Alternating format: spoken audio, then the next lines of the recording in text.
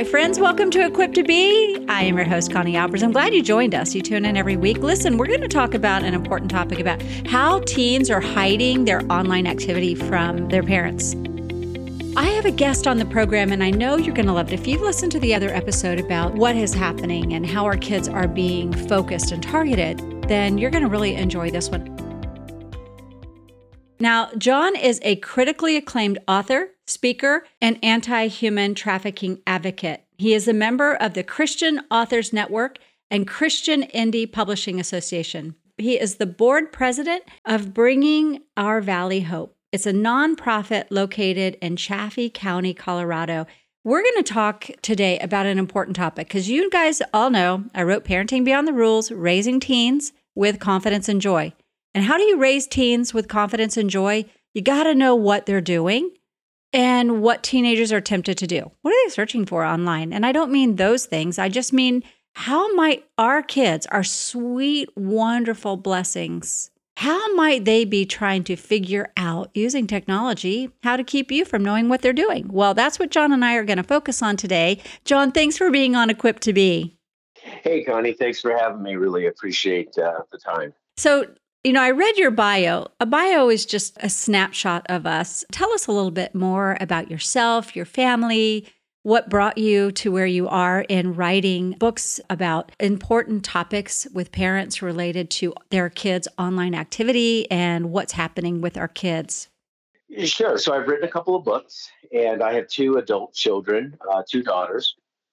One is a police officer and one is a fourth grade teacher.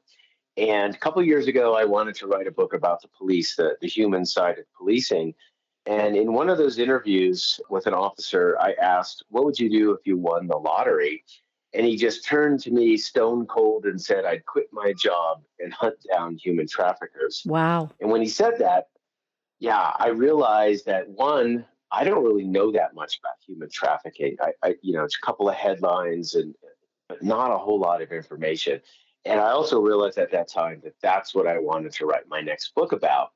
And so I interviewed 4 people related to human trafficking, an advocate, a survivor, a law enforcement officer, and a brothel madam's tale of redemption. So you really got 4 different perspectives of this issue. That's kind of what's under the radar. It's hiding in plain sight. And, I got a little bit of coverage with the movie Sound of Freedom, which was great.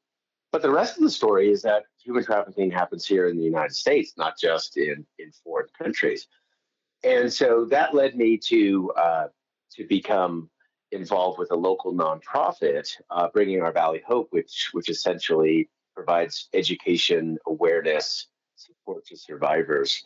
And I started going around and talking about human trafficking, doing presentations, and et cetera. And I started getting a lot of questions about the online piece of how human traffickers target kids and teens. And that kind of expanded to, well, if a predator is online, they are looking for all kinds of different things. And human trafficking might be one of them, but they're also looking for content. They're looking to possibly meet in person for a physical encounter.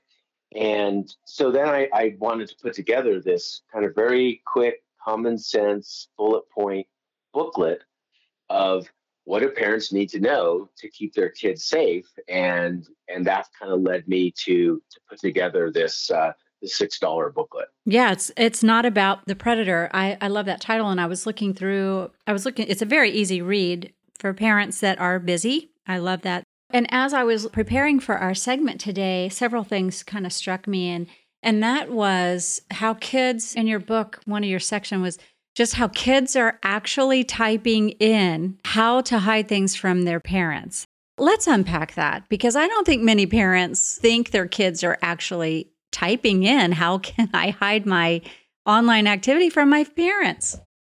Yeah, it's a different generation. Today's generation, they were completely brought up with internet access, and that's not something that most parents and grandparents experience. It's kind of a definitely a new thing for this generation. And so, in the old days, if you wanted to be sneaky, You had to either be very creative or ask a classmate. Now you just ask Google, Siri, or YouTube. And so I was talking to my daughter, who's a police officer. She said, yeah, go into YouTube and just type in what to do if you have strict parents. And it was page after page of teen generated content, YouTube videos telling other teens, how to hide, marijuana or something like that, or how to get away with things. And it just went on and on. And I was just blown away. And, if I could do that, clearly a motivated teen could do that and gather all this information about, how to be sneaky. And unfortunately, kids today are 2 or 3 steps ahead of parents from a technology Oh, perspective. you're so right. Oh, my goodness. Yes. And then you know what happens, John, when you do start talking about this, and I don't know if you experience it, when you start to talk about it, parents' eyes glaze over. They immediately become discouraged, overwhelmed, frustrated because they can't keep up with where their kids are, because it does require a level of trust that your kids aren't doing what they're not supposed to be doing. So I know you were talking about a couple of the stats here in your book is that, most kids are online by kindergarten, which that is true. Most kids are online and unsupervised by the fourth grade. Now, just so our audience, what is the average age of a fourth grader? Yeah, that's going to be about 9 or 10 years old. Right. And all the experts recommend that you give your kid a smartphone between ages 10 and 12. You think 10 and 12, oh, that's so young. You think fourth graders, that's so young. And you're giving this powerful, powerful device. And you've got some other stats in here that we'll cover in a little bit. But when kids are searching for this, have you or has your daughter's research shown that they're also really good at covering up their searches, or are they just young enough to not be smart enough to clean up their history? It definitely varies, but the thing that the kids are able to do is you can hide applications. There are certain programs that are specifically designed to keep things from parents. So, for example, there's a calculator program that does exactly that. It math, multiply, add, subtract, divide, etc. So you think that they're using that for their homework, but if you look up that application, it says hide photos, videos, and secrets. If any application uses the word secret, that should be a red flag for any parent because that means that there's going to be, what they call vaults, where you can hide different things from your parents. Snapchat is a very popular program. They have a section called My Eyes Only. So maybe a very good involved parent looking at a Snapchat story looks appropriate, but yet they don't realize that this other section might have something inappropriate. It may not be of your kid. It could be something that was sent to them on purpose, or even, in a group chat where they didn't even ask for it. So, you've got these situations where you can very easily kind of hide things from your parents, and there are certain programs that are specific for that, which of course should terrify every parent. Yes. Well, my first thought when parents ask me, hey, my kids are hiding stuff, I'm finding these things, or how do I find these things, or my child keeps clicking off of their phone or this app or that app. Trust your gut. If you think something might be going on, explore that a little bit. What would be the purposes for kids to hide things from, quote, strict parents? Well, it's typically not going to be, their notes on Bible study, I was right? just thinking, yeah, the how to solve algebra problem.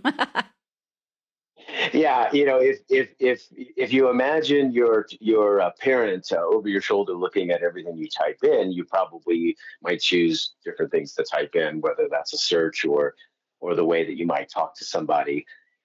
Things like cyberbullying. It's very easy for people to be mean behind a keyboard rather than face to face, and so it, my research has shown that they're using it for, kind of things that they don't want their parents to know about. And that could be just middle school, high school drama, who they like at school, but it also could be images that are, inappropriate. Hmm. And there's plenty of circumstances where, the police have gotten involved because of a group chat of something that was sent out that was inappropriate. And now you've got a bunch of middle schoolers with content on their phone that, that's very problematic.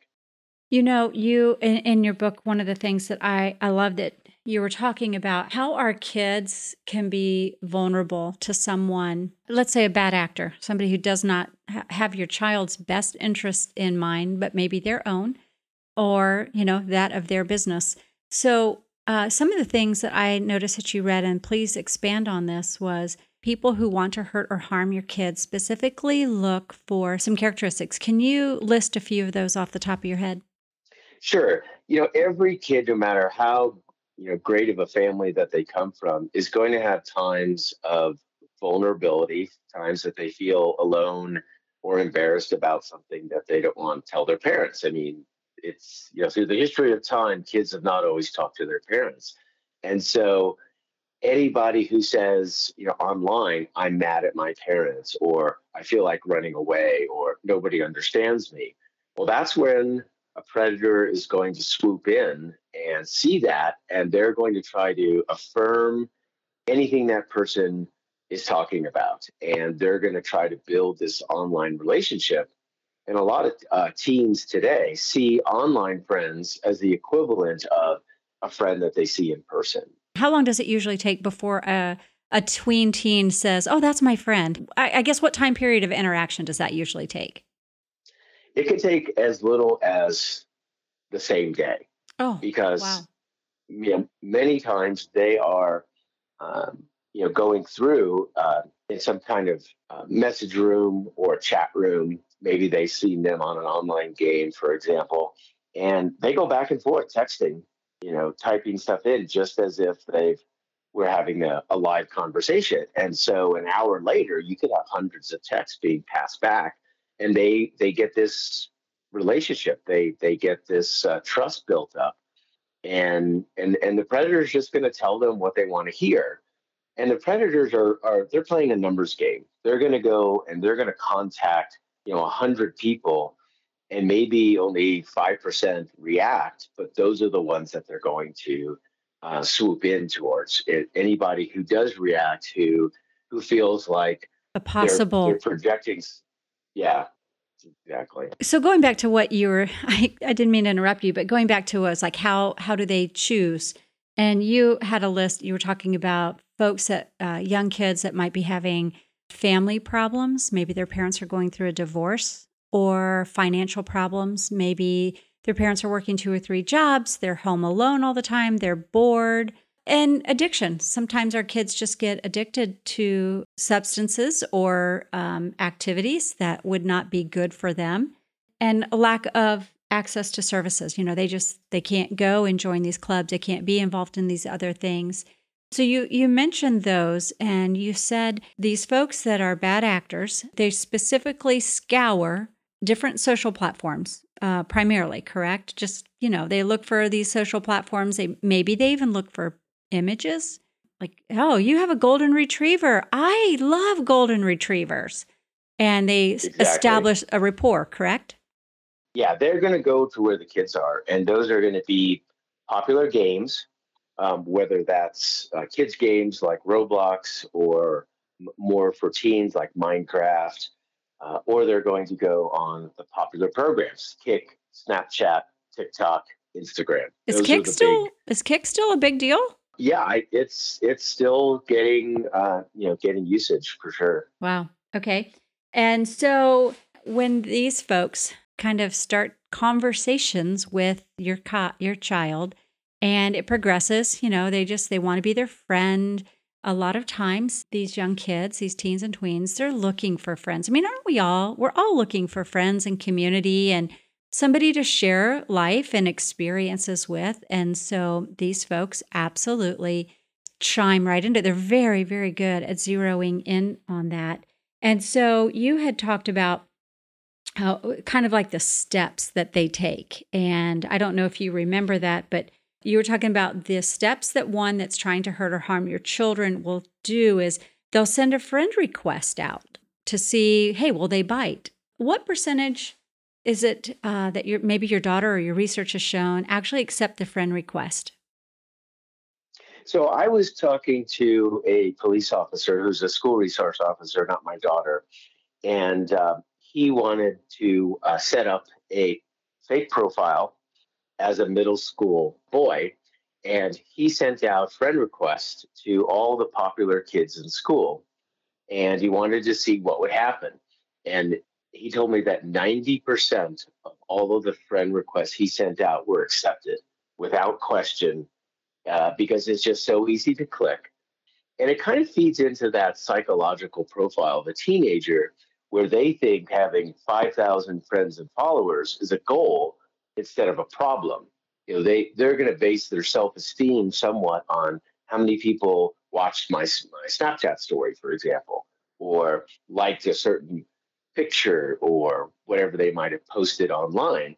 And so he said that he got all these kids to accept his friend request. And once he got the popular kids, everybody else just, kind of went right in line. He eventually got, and this was middle school, he got 500 students to become his profile. And he was giving a training session to the kids and told them what he did. And a lot of the kids were just couldn't believe it.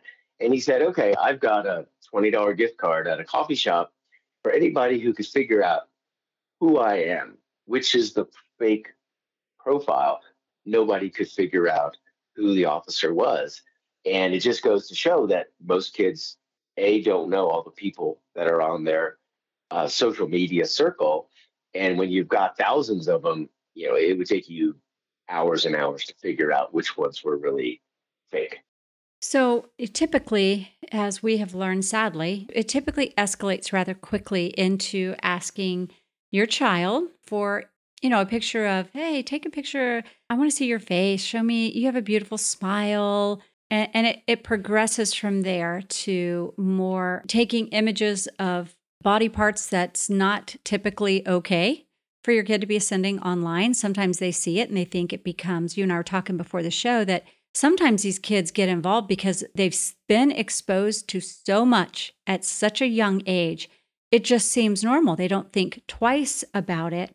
And you and I were talking about this when that escalates, because we won't go through the whole process of what happens when pictures start being exchanged and liability starts to happen where, if your child takes the picture and sends the picture, they're actually the one that could get in trouble, especially if they're a minor. And so I want to jump to something very specific, and that is if your children start doing searches, if you stumble across something, if something actually slips or you open something and you see something you shouldn't be seeing, your child shouldn't have been engaged in. I like the section that you have in your book about when your kid makes a mistake, because, the topic of our segment today is when teens searching for online ways to hide things from parents. When you do find out, or your child confesses, or something more catastrophic happens, I like this segment that you have about when your kid makes a mistake. Can we talk about that for a few minutes? Sure.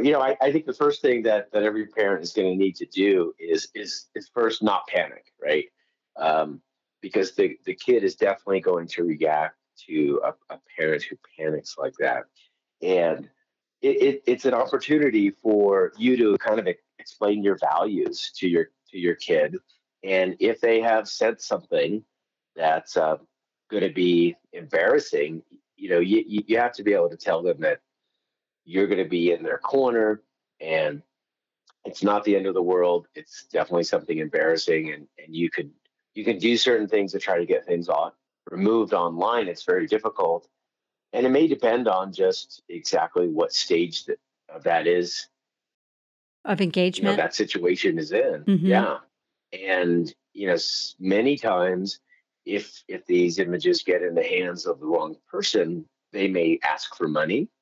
And every SRO or officer will tell you, do not pay anything, because 5 minutes later they'll be asking for more funds to be transferred.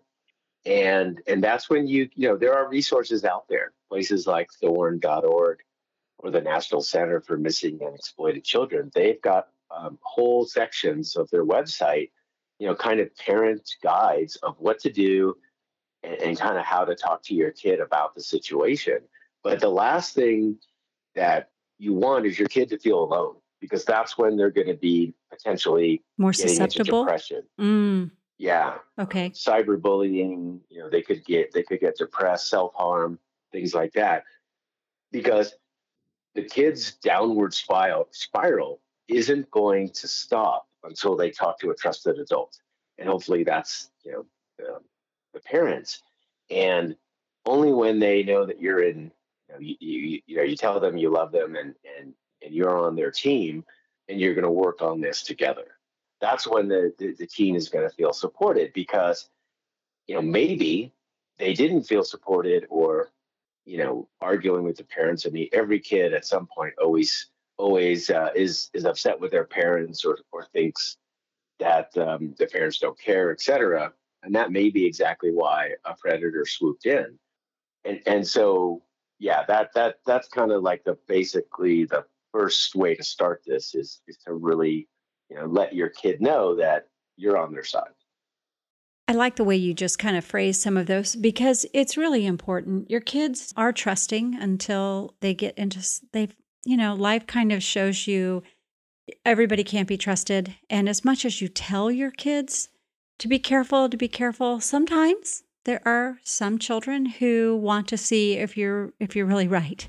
Or they think, oh, nothing's going to happen to me. And then when it does, they're too immature, even though they think they're very mature. They're just too immature to know how to handle it. And fear of disappointing you, fear of you being mad, like you said, overreacting, fear that you're going to be disappointed. I am so disappointed in you. You knew better. You know better. That isn't going to help your child. That's not going to help them work through the situations that they might find themselves in. It's not even going to make them want to come back to you because all you're doing is heaping more shame and guilt on them. When you were saying that's the first wave, let's take just a couple minutes because we're getting near the end of our segment, but let's take a couple minutes because we were talking beforehand about how some of it, when they get involved in being targeted and images are being shared or they're being threatened to send more pictures, they've really grown a trust with a complete stranger, but yet they think they're really their friend. And they start seeing things that a 10, 12, 8-year-old shouldn't be seeing. We were talking about what it does to the brain. Talk about that for just a few minutes. Yeah, it really kind of warps their understanding of relationships, and um, how men and women should be treating each other. And so, if you've got this 10 or 12 year old, they're not even past puberty. And so, if you look at what doctors will say, it really kind of chemically changes your brain, and it can be very addictive. And what is watching that kind of content going to do? What is it going to tell girls? It's going to say, well, this is what relationships look like. This is what I should expect. And what does it tell boys? Well, pretty much the same thing. This is how I'm expected to act. And it makes relationships look more transactional rather than something that you would expect in more of a marital relationship. And it kind of warps that. And kids and teens are very moldable in how they view those kinds of relationships. Hopefully they've got good parents to kind of look at how a relationship works. That's not always the case in every household. And if they're getting bombarded with these kinds of images, and they're all negative, and they're all going to kind of warp their sense of what's right and wrong.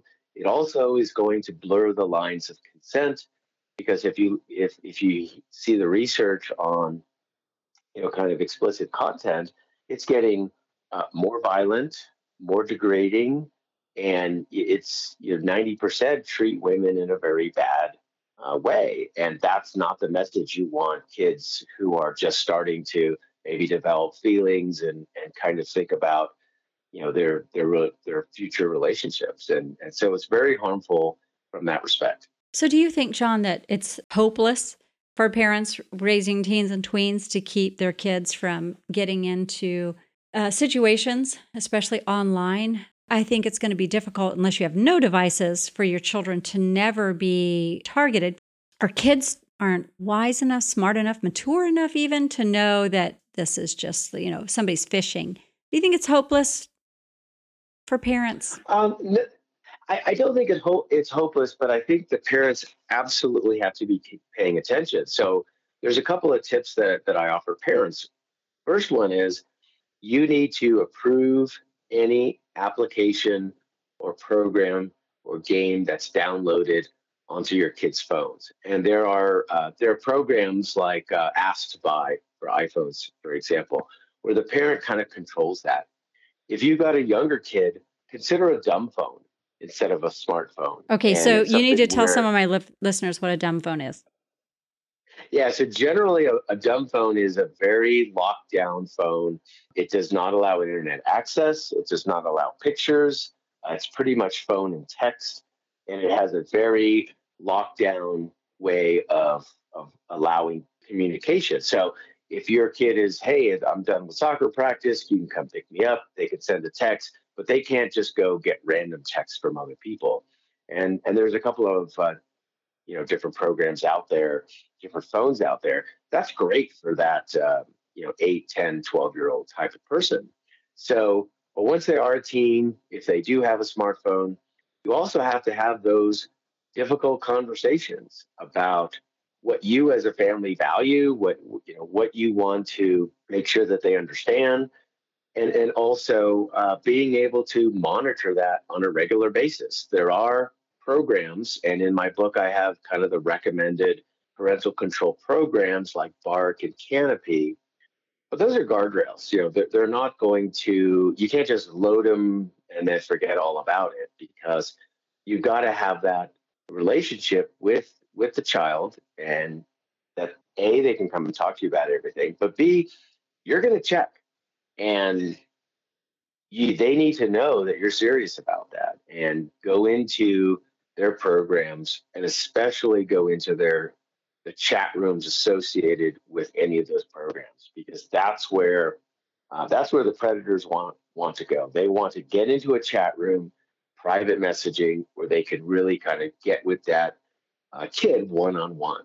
And so those are kind of like the quick Yeah. the quick tips that's makes it not so hopeless, because it's really hard for any kid to not have some kind of communication device, and especially if your kid is 15 now, it's really hard to say, well, we're just giving you a dumb phone. You could do that, but that's I think that's going to be a difficult situation. So it's something where you're just going to have to have that conversation on a regular basis with the kid.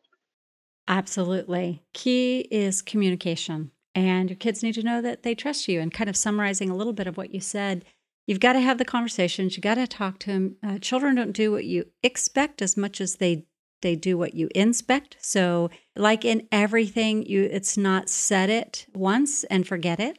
But I want you to kind of go away with knowing that you need to teach your children that the eyes of the Lord are always upon you. So everything that they do, what they do in secret will be shouted from the rooftop. There's nothing that they can do online that is not being seen or read by the Lord. And that's not because we're trying to put fear in our children, but we want our children to realize that we don't do things in private, that God wants us to live a life of transparency and integrity, and that our kids are vulnerable. They're vulnerable to folks that are very passionate about hurting and harming your children for their businesses or their pleasure. And we as parents are the gap fillers, and we have to be that for our kids so that they know if they make a mistake, which they are children, you are going to be the first one they want to come to.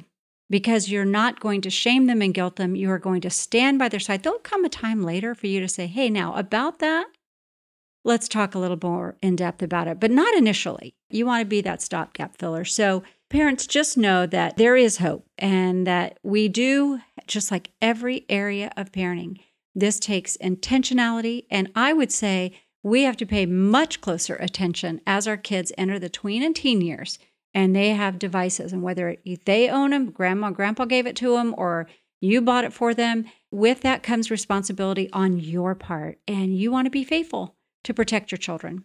So I just had to throw that in there, John, because I'm pretty passionate about technology. It's such an important topic. And parents are in a conundrum, whether they should throw them away or never allow their child to have them. And it's a very delicate subject. And it's one that we as parents need to keep reminding ourselves of and our kids of. So, John, I am so grateful that you came on our show today and that you shared what you've learned, shared what your research has bared, and the work that you're doing so that you can continue to educate parents and to protect teens and tweens. Thank you so much for coming on Equipped to Be. Yeah, thanks for having me. Really good conversation, and thanks for the opportunity to speak with your audience. And they can find you, just quickly, where's your website? It's www.itisnotabout.com, and it gives some information about myself, and all the books are selling on Amazon, and I encourage them to check it out. Awesome. Thank you, John. And friends, thank you for tuning in. Everything will be over at ConnieAlbers.com, so check it out. The show notes will be there. Links to where you can find John if you didn't happen to write this down because you're sitting in the carpool line or you're trying to get a moment of sanity. So thank you for listening. We just appreciate you here so much at Equipped to Be, and we want to add value to you because you are equipped to be a doer of God's Word. See you next week, friends. Well, that wraps up this episode of Equipped to Be. If you enjoyed this show, please share it with a friend or family member and hit subscribe so you don't miss a show. And thank you again for joining me. Remember that we are equipped for every season of life.